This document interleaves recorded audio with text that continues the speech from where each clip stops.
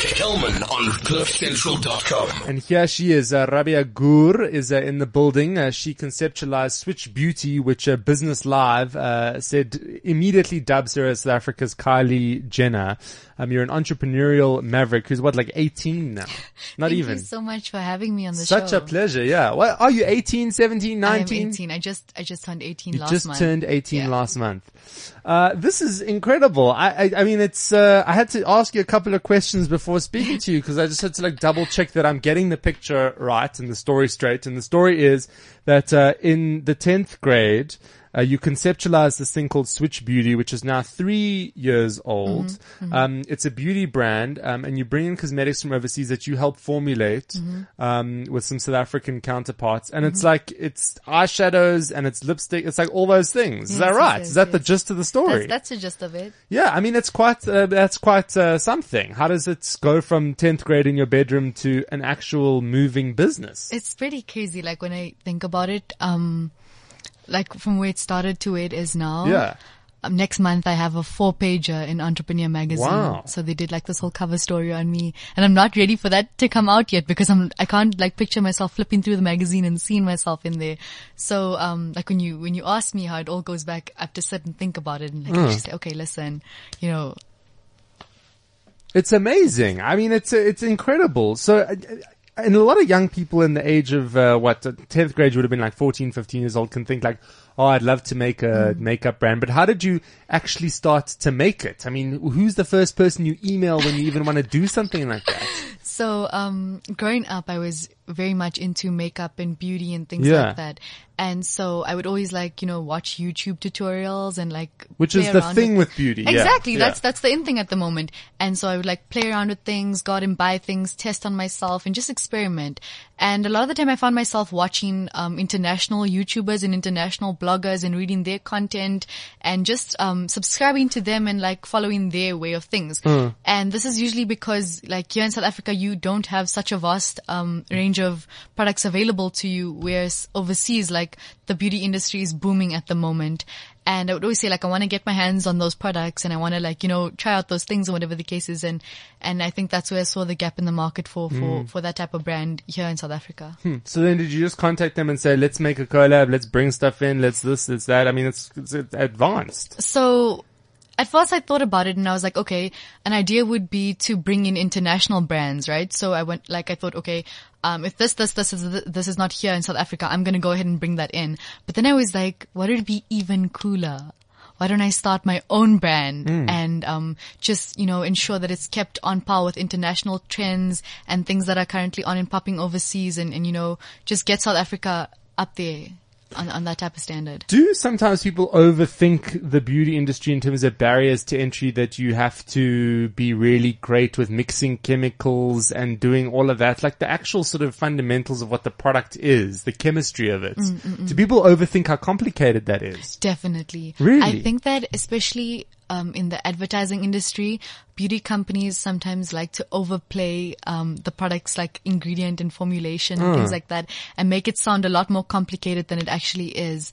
And I think one of the things that I'm most grateful for is definitely the greatest gift that our generation has been given, which is the internet, and using that to your advantage so that you can research and build up your knowledge on these type of things.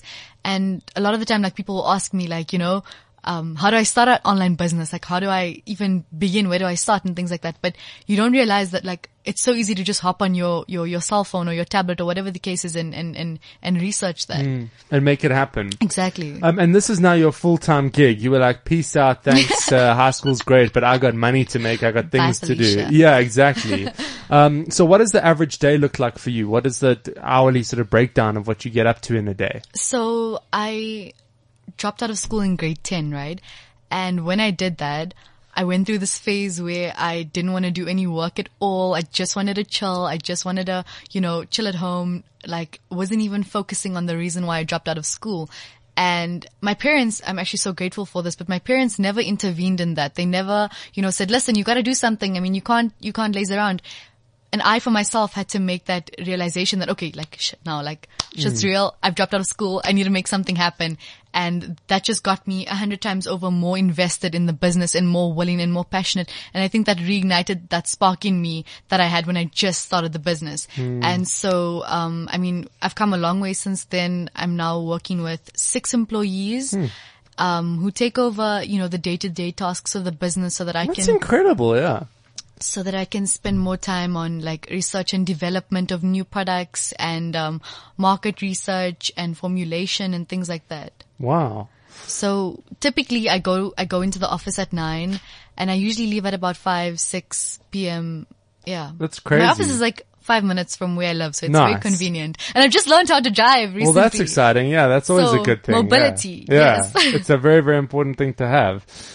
So just talk to me about kind of figuring out how to run a business. I mean, who's guided you on this whole process? I mean, because a business, there's month-end statements that have to happen. There's tax that's got to get paid. There's a lot of stuff in it. I will say that it has been one massive learning curve. I'm sure, yeah. Right? Even the things I knew a month back from now are completely different to the things I knew now. Like, you don't realize how quickly it can go sometimes. And like, sometimes you look at something and you say, I could never know how to do that, or I could never learn that, or that could never be me. And then a month later, you see yourself in that exact situation, doing what you said you'd never do. And, I am very grateful to come from a family of entrepreneurs. My dad's an entrepreneur. My mom's an entrepreneur. My brothers are all entrepreneurs. My uncles are all entrepreneurs. I think it's an Indian thing, man. But, I'm very grateful for that. And so I definitely had a lot of soundboarding growing up where if I had ideas, I could just bounce them off of, family members, and there were people around me constantly talking business. So I picked that up, I think, very early, which I'm grateful for.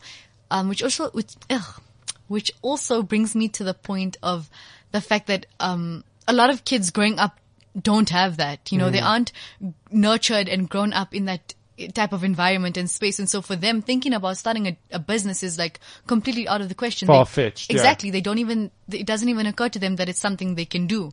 So, one of the things I want to do in the long term, definitely is set up like a little online course or like a program or like hold a conference or something for young entrepreneurs, guiding them through the steps in which they've got to take to start an online business, or how to take their idea, tech, or, forward. So cool. Hanging out with Rabia Go, speaking to us about Switch Beauty, which she conceptualized when she was in the 10th grade, is now a very successful makeup company and growing. As said, there's 6 employees. It's all just very impressive. More with Rabia on the other side of this. Kelman on CliffCentral.com. So, I mean, beauty is completely different to what it was 5-10 years ago. I mean, the world is, because now everybody has sort of a voice. It's not just people on television and radio that can say stuff. And I know that a huge part of what Switch Beauty is about listening to every woman all over the world, who now has an Instagram account or a Twitter account or a Facebook account, and engaging with them and finding out more about them.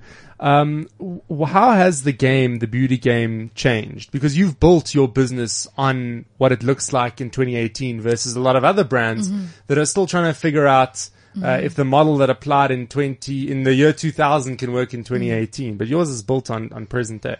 So I would say that the entire conversation around beauty has completely taken a shift in the last 5 years, with the rise of social media and every woman really having her own platform and voice, where she can create, share and engage with brands. It changes the game, because, 10 years ago, beauty companies would sit at the table and they would say, how do we make our customer feel involved? How do we make her feel involved? And, now it's all about, well, we're not supposed to make her feel involved. We're supposed to involve her. And you can involve her using these channels. And, so I think the conversation that Switch Beauty is having with its consumer is very direct. It's very, what do you want? And so you'll find with a lot of the products and a lot of, our campaigns and our events and stuff, it's very like personal. It's very personal, because I'll give you an example, right? A few weeks back, my colleagues and I were sitting at the table and we were like, okay, well, we want to create, this product, this blush. So we put out an Instagram post and we said, if you could have the perfect blush, what would it be? And we got hundreds and thousands of comments from people saying, I want a blush that's like this. It should be packaged like this. It should have this type of formula. It should come with this brush. And that's amazing because you as your customer telling you exactly what he or she wants, and all you've got to do is execute, and all you've got to do is deliver on that. And I think that women have not seen something like that before, because for a very long time, cosmetic companies and in the beauty industry in general has been talking down to women, saying you need this in order to be this, and you need to buy this in order to look this way. And I mean, here's a beauty brand coming in saying, you don't need makeup. Makeup needs you. What do you want? How can we, chop and change and be best suited to you? So I think that's the way that it looks like in 2018. Yes. And obviously you're engaging very much online with different people. And I know that, the main way you get the message across is just by people sharing their stories and their engagements with Switch Beauty. And that's regardless of whether they have 1 follower or 1 million followers, right? I would say that, the entire experience of shopping online at Switch Beauty, it's very curated. It's very well thought out. I mean, you go on the website, you buy your things, you get a cute email, then you get a follow-up SMS, you get your delivery. It looks super cute. It looks super Instagram worthy. You want to put it on your Insta story. You want to put it on your Snapchat. You want to message your best friend about it. It's a very shareable experience. It's something that you want to show other people that you're doing because it's cute and you enjoy it. So, I think that that's something we've really worked hard to achieve and done a good job at it. But what it looks like in 2018, and influencers kind of driving the brand narrative. I mean, Switch Beauty as a brand works very closely with YouTube vloggers and bloggers and just influential people online. But more so than the amount of followers that they have. We look at the type of content that they put out, how much of pride they take in producing that work and just overall trying to get our product across to the customer in the best way and in the most, the best presented way. Yes. Yeah. Rabia, it's been very, very cool hanging out. If people have learned one thing about business from this interview, what's the one piece of business advice that you'd really like to leave other people with? Your entrepreneurial tip of the day? Maybe it's just pay your taxes. I don't know. I get asked this all the time. But I think something that I really learned over the last maybe 6 months is, prior to me hiring my employees, right? I was doing everything on my own. And so I think there's this kind of sense of power that comes with doing everything on your own. You're just okay, I got this and I can do it and I'm gonna get it done. But then there comes a point when it's too much for you to get it all done by yourself and you need to outsource that, right? Yeah. And when you're when you've started a startup, right? And it's like your baby, it's like yours. It's very hard to dedicate tasks to other people because you think that no one can do it like you can. But I would say that the trick is to find dedicated professionals who it's their passion to do that work, whatever it is, because you can't be passionate about everything. I, for example, may really love playing around with makeup and formulating and doing research, but I hate admin. I hate financial work. I hate all of that. But there are people who look at that and their heart fills with joy and that they're passionate about it. They look at that and they're like, yes, I want to do that. So I guess the trick there is just to find dedicated professionals who genuinely enjoy doing that work and that's my tip. We'll help you make it happen. 100%. Very cool hanging out. If we want to connect with everything that you do, how do we find you? Switch everything on social media. My name is Rabia, right? But on Instagram, it's at @RA_Bay. Okay. Rabay. Do you have a bay? I really don't. You guys, don't? Okay. Guys, it's hard. No time. Maybe you're just using the wrong eyeshadow. I'm kidding. All right. Very cool hanging out. That's Rabia Guru there, speaking all about entrepreneurship and beauty and all of that stuff. Listen, it's almost time. Less than 3 weeks to go until Chance the Rapper performs live in South Africa. Catch him along with Shane Eagle, Nadia Nakai, and Frank Casino at the Castle Light Unlocks concert at the Ticket Pro Dome in Joburg.